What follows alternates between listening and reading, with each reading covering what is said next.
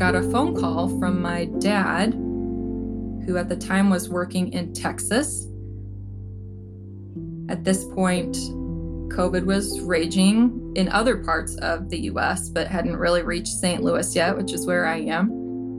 He was concerned that there was an uptick of cases in the area where he was working and didn't know what to do. Should he come home? Should he ask his, management if he could come back? And just in that conversation with him, I was thrown right into a conversation I had had with a coworker about a man about my dad's age that had been in and suddenly contracted COVID and was gone within 48 hours.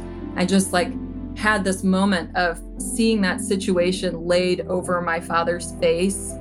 And in that moment, then it was just like scenes of that one man who reminded me of my brother who, we tried so hard to save in the cath lab, or that baby that was so fragile and reminded me of my babies that we tried to save in the emergency department. It was just like that linkage of understanding that I don't have a predictable way of protecting my family members and my loved ones like I maybe mistakenly thought that I did before.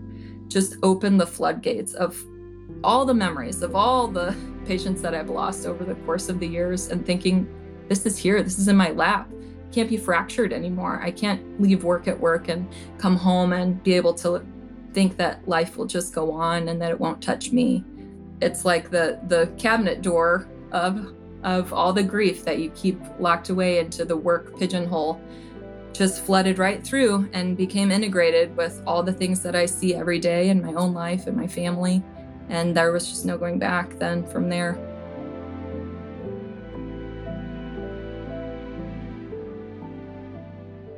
Welcome to A Nurse First, a podcast from Sigma Nursing.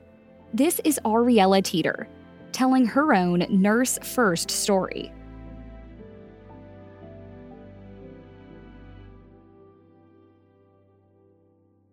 As I was talking to my dad on the phone and I was trying to figure out where we were going to go from here, I really felt in my body how paralyzing grief can be.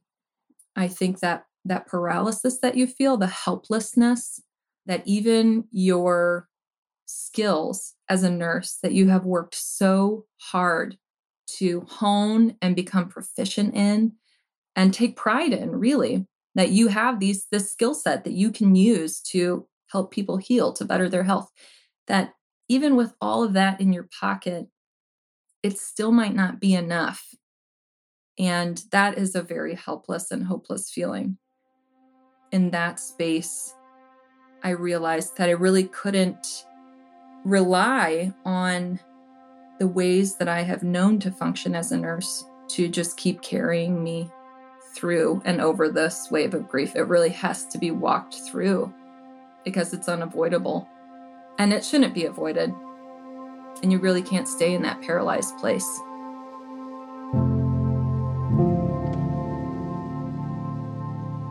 I am a registered nurse and am currently in school for my PhD in nursing. And I currently work as a clinical outcomes manager for SLU Care Physician Group in St. Louis. In my experience in nursing, nurses are not necessarily taught to grieve in one way or another, but the implicit expectation of nursing is that we have to move forward.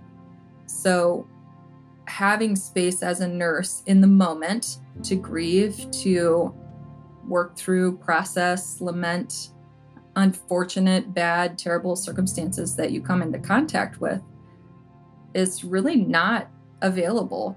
And I think even though it's not explicitly said, you're not supposed to grieve as a nurse or you're supposed to compartmentalize, implicitly, there isn't room provided intentionally for the grieving of nurses. And so in a space like that, the only choice you really have is to assume that in order to be a good nurse, I need to move forward. I need to be able to take this bad experience or this moment of grief from losing a patient and put it somewhere where I may or may not touch base with it later. When there is just a constant onslaught of loss and grief, and it's oppositional to how you define yourself. So nurses really define ourselves as healers. We're there to heal, we're there to comfort, we're there to nurture and care. And when you are constantly in a place where all of that, all that you are putting in is still not enough, it's really hard to push that then to the back of your mind and continue on and go home and still feel like you have contributed what it is you wanted to contribute. Learning a new definition of how to deal with grief and being willing to open those memories in my mind and let them trickle down into being processed in trusted people that I talk to, being felt in my body, because grief is something that you feel in your body.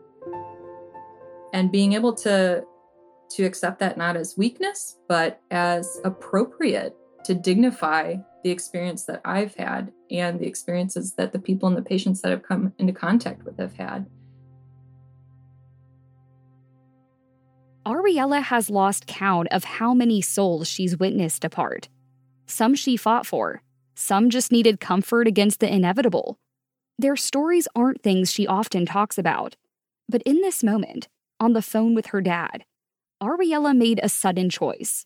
She needed to truly honor each individual that she had loved and lost in this life by allowing herself to finally feel her grief for them, starting with one night in the emergency room.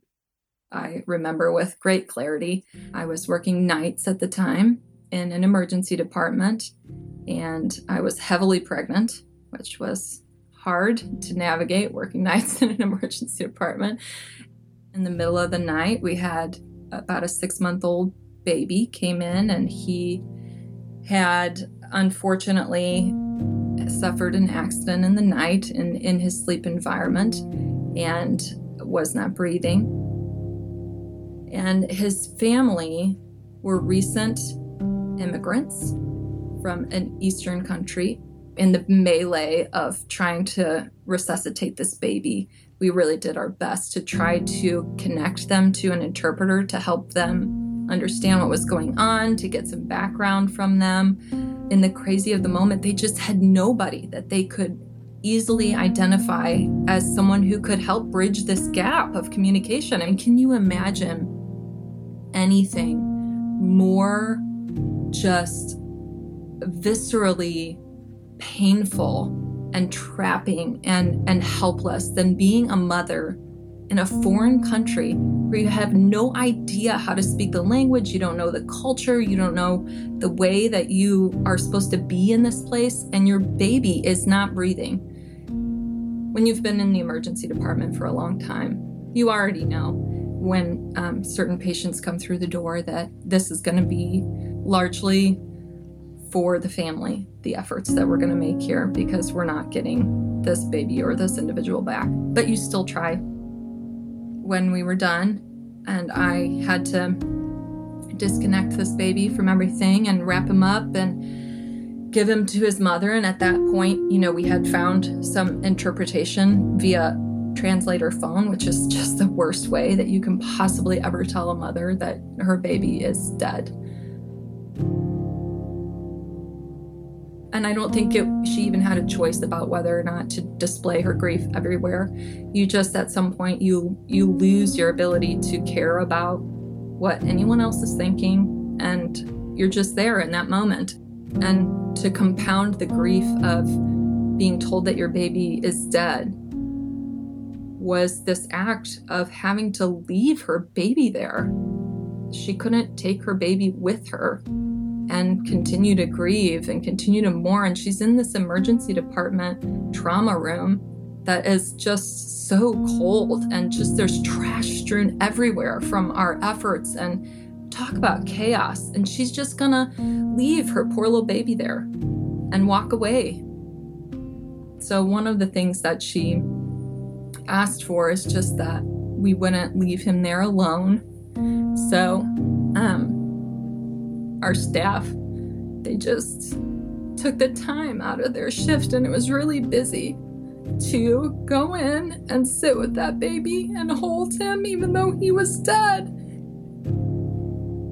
And I think that really speaks to what nursing is, that even though that mother couldn't see us there, we were still there, and we were going to do for her what she could not do for herself and dignify that baby's life.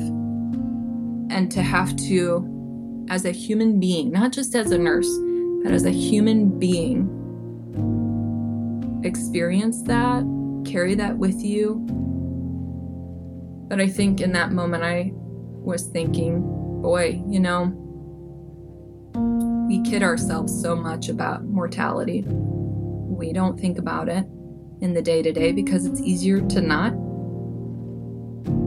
Obviously, one of the things that comes with grieving is that you're not able to talk about these things clinically anymore. I think that it's valuable. Just be willing to cry real tears for people that you never knew, because you did know them in that moment, and you had the opportunity to share with them something that they're going to remember for the rest of their lives.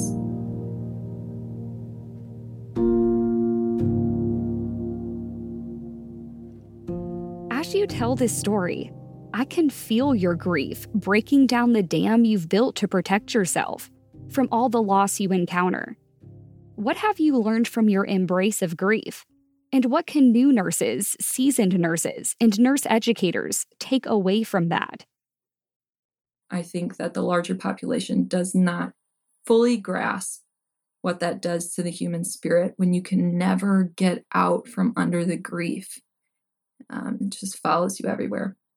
It is impossible to move to a place of stability and healing in ourselves and in our families, in our communities, and in our workplace as nurses without dealing with grief in a way that is thoughtful and intentional. We cannot just wait for it to happen to us, to get to the point where we can't ignore it anymore, because then it just overwhelms you and you burn out. Nurses especially need to be very intentional about addressing their grief at this point.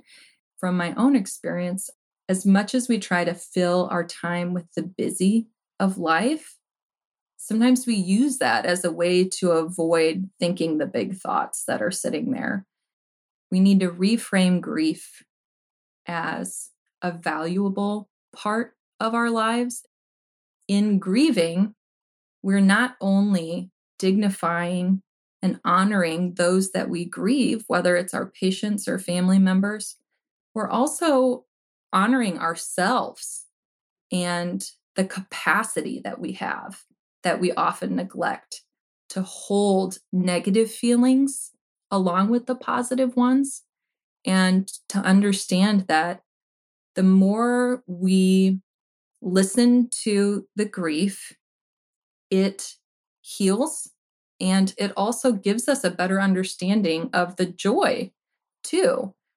You sometimes find yourself in a place where you're not really able to enjoy anything because you've spent so much time trying to keep the grief at bay that you really aren't free to move forward. I know it feels that you're helpless, but the paralysis you feel really can be moved and the doors can be opened if you find someone that you can talk to, whether it's a loved one, a spouse, a counselor, your journal. That's also not a bad thing. Sometimes that's less intimidating than talking to someone face to face. And have time of silence. Don't busy your mind. Don't cover it up. Don't fill it with Netflix and fluff books and busy plans.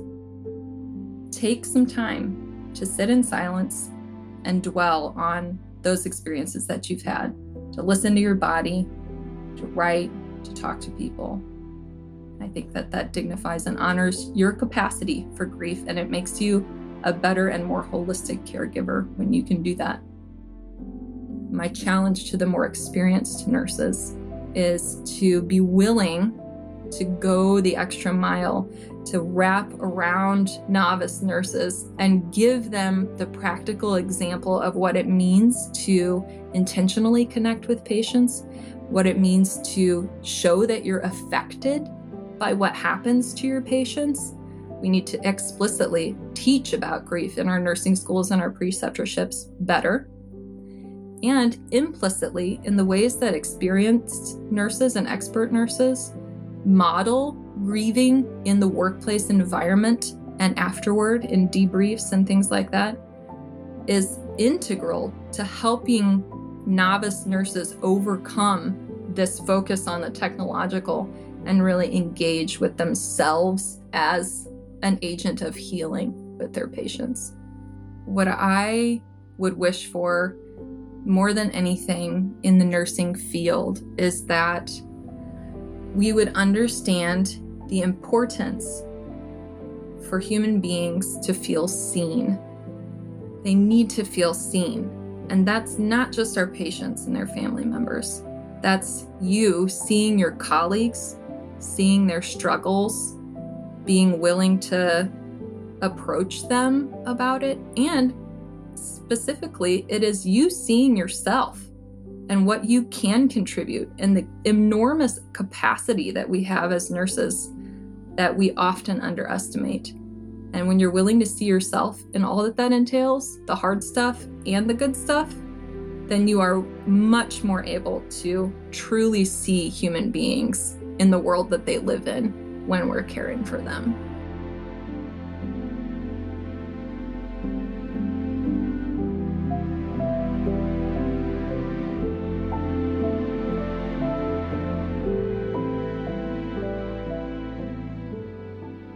Thank you for listening to A Nurse First from Sigma. If you loved this episode, do us a favor and subscribe, rate, and leave us a review. It is very much appreciated. For more information about A Nurse First and Sigma, visit sigmanursing.org. Until next time.